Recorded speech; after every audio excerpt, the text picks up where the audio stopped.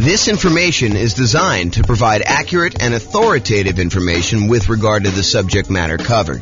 It is offered with the understanding that the presenters are not engaged in rendering legal, accounting, or other professional services. If legal advice or other expert advice is required, the services of a competent professional should be sought. Welcome to the Baton Rouge Real Estate Investing and Real Estate Financial Planning Podcast.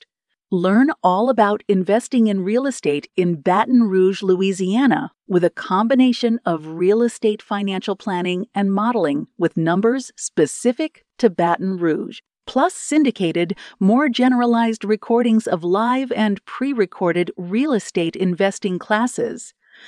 Not all of them specific to Baton Rouge. Be sure to stay tuned after the podcast for a message from our sponsors. The following is part 4 of 6 parts of the class, Overcoming Obstacles for Real Estate Investors. Be sure to check out other parts published as separate episodes. All right, let's talk about qualifying for loans. We're going to talk about a couple different things here related to this.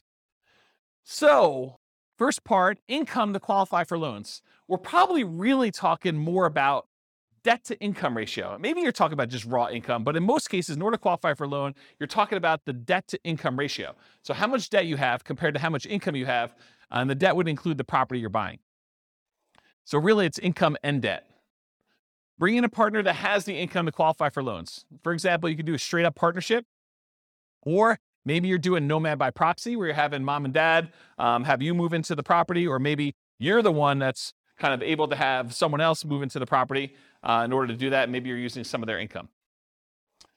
Creative financing. So all the different creative financing strategies that don't require you to qualify, things like buying properties subject to, or buying properties on a lease option, or getting owner financing. A lot of these do not, just like by law, like it's not by law, but by like the way that the company does business, like the banks, they're not going to require a debt to income kind of qualification thing.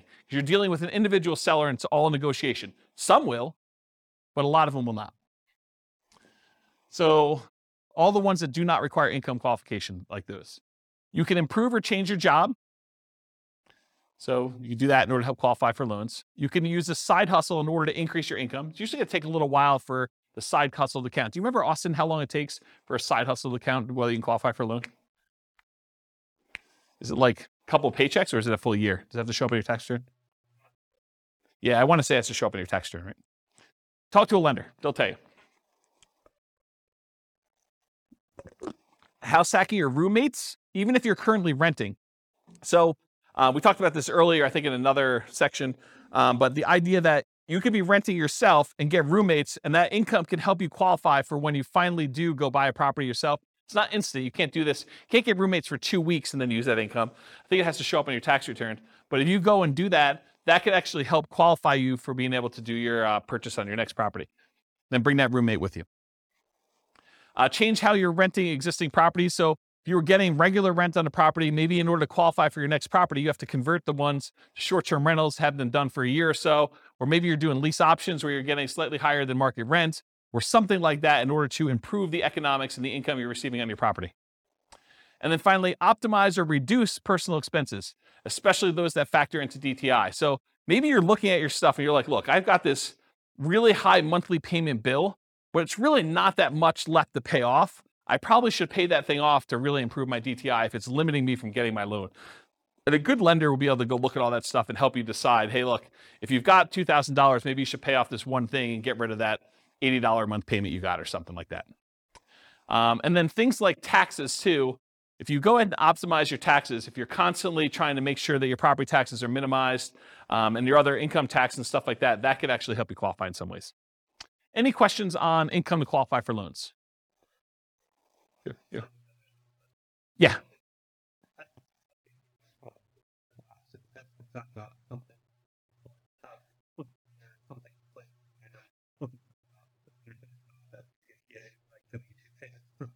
Oh, so if it's W-2 payments, you can count right away? Okay, but doing something like flipping cars or something like that where you don't have W-2, then that needs to show up on tax returns. And a roommate would need to show up on tax returns, right? That's my understanding. Yeah.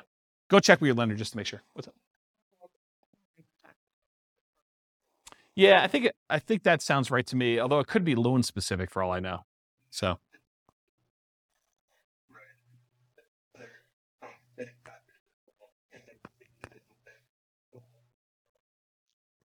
what was set off, Mike, is there could be bank overlays and there could be, what do you call it, compensating factors?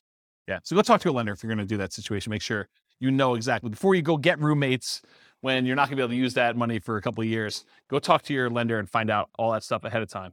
And a lender would absolutely love to talk to you about those questions, provided you're going to use them in the future, even if it's a year or two in the future. Any questions on this? Cool. Credit score to qualify for loans. So obviously, actively improve your credit, right? Make sure you pay your bills on time. Work on things that you have credit blemishes for. Go fix all that stuff. We did a whole class. I probably need to get Jason to come back and do another class on improving your credit score. Anyone happen to see Jason's class on improving credit? You guys were around for that? Was that pretty cool? Yeah, so Jason did this. Maybe I'll even publish the class that we had on there to the new podcast.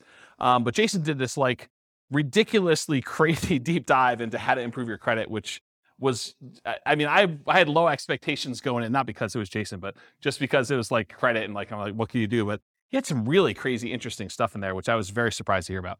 So maybe I'll go publish that one. But actively improve your credit. Bring in a partner that has credit to qualify for loans. So if you don't have the credit score, bring in a partner, or maybe you do Nomad by proxy where mom or dad or grandma and grandpa actually help you buy the property. You move in, you live there for the year. They only have to put 5% down, or maybe you only have to put 5% down, and you overcome the credit score issue by doing that. Creative financing and other real estate strategies that do not require income qualification, in other words, credit score. So if you're doing wholesaling or wholetailing, or you're doing real estate brokerage, all those that kind of put in the same bucket, they're kind of like making immediate income by helping people find a property to buy. It's kind of the way I describe it. And depending on whether you're flipping your own personal property as a contract, wholesaling or wholetailing, or whether you have a real estate license and you're being paid a brokerage fee to represent one side of the party or act as a transaction broker and get paid a commission to do that. Those are the kind of two different variations of that.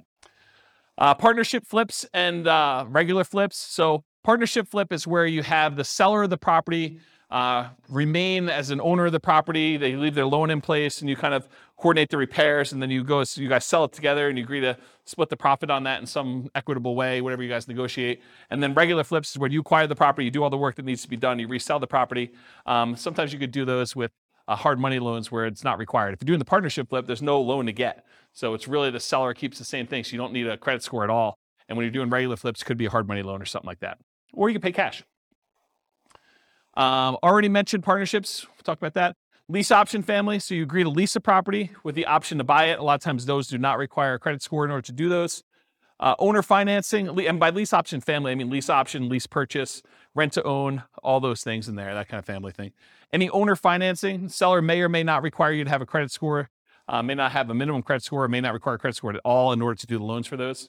Buying properties subject to or on wrap financing. Those may not require a credit score at all. And then doing the option and option auction strategy, where you just get an option to buy the property, and then you do a 5-day bid sale in order to sell the property in 5 days with the option auction. Any questions on credit score? Oh. Yep. It would change theirs. Yeah, because it would show up on theirs. And depending on how you structure it, it may actually impact yours. Depends on how you structure the entity and what's happening. If you make an LLC and you go to a portfolio lender, it may not impact that at all. If you're not on the loan, the one signing for it. So, all right, any questions on this? Sweetness. Loan spots. So I'm not sure if you guys know this, but the number of spots has changed throughout the years from my understanding. But right now, I'm pretty sure you can have 10 loans on your credit report before you can no longer get conventional investor loans. You can still get owner-occupant loans. You can still buy a 5% down property with loan spot 11 or loan spot 12 or loan spot 13 as long as you can qualify.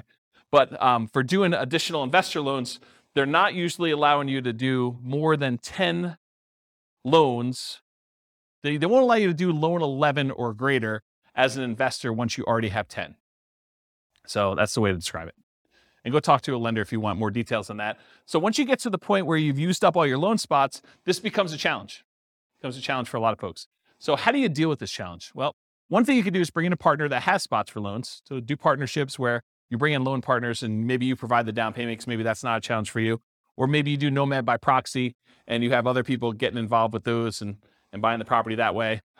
You could get portfolio loans. So this is the solution I think a lot of investors go to. They'll go to a local bank that does portfolio loans, that they're not doing conventional financing. They're keeping the loans on their books and they will allow you to do loans.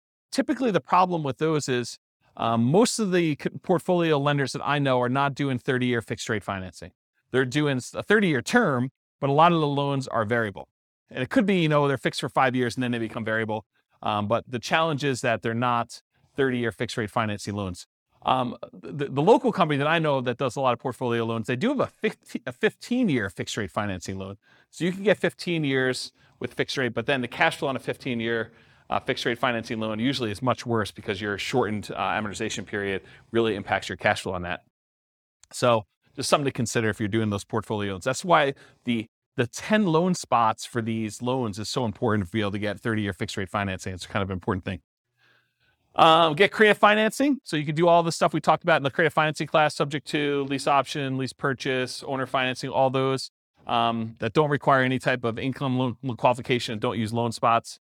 You could change the strategy to one that does not require loans at all. For example, buy with a lease option. You're not getting a loan. You're leasing the property and then you have an option to buy it. Or buy free clear properties. Save up all the money you have in order to buy the property free and clear. Or do subleases. You lease a property and you have the ability to sublease it. You can also pay off existing properties that you own to free up loan spots.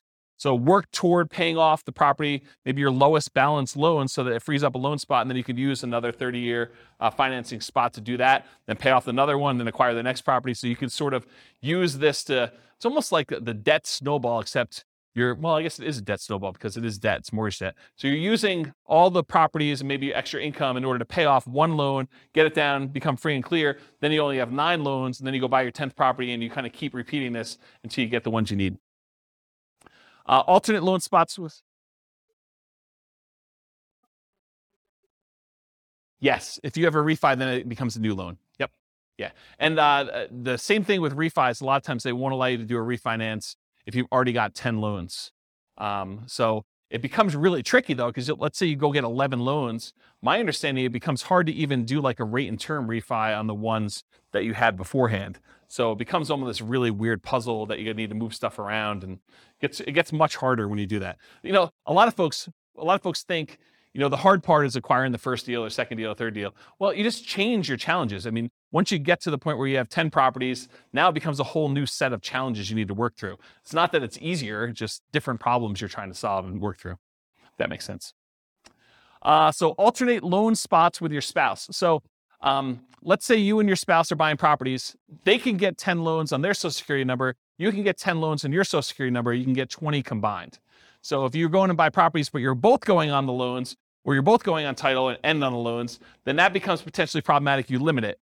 The tricky part is some lenders will give you pushback if you're doing joint taxes. If you're both on the tax return, some lenders will give you pushback saying, it's really on the same tax return. It's really both you guys. So we're all going to count those for them as well, for her or him, depending on what it is, for that sort of situation. So you may need to file separate tax returns, and then you have some tax issues as to whether or not you're taking, the joint married things, all that other stuff. So I'm not a tax guy.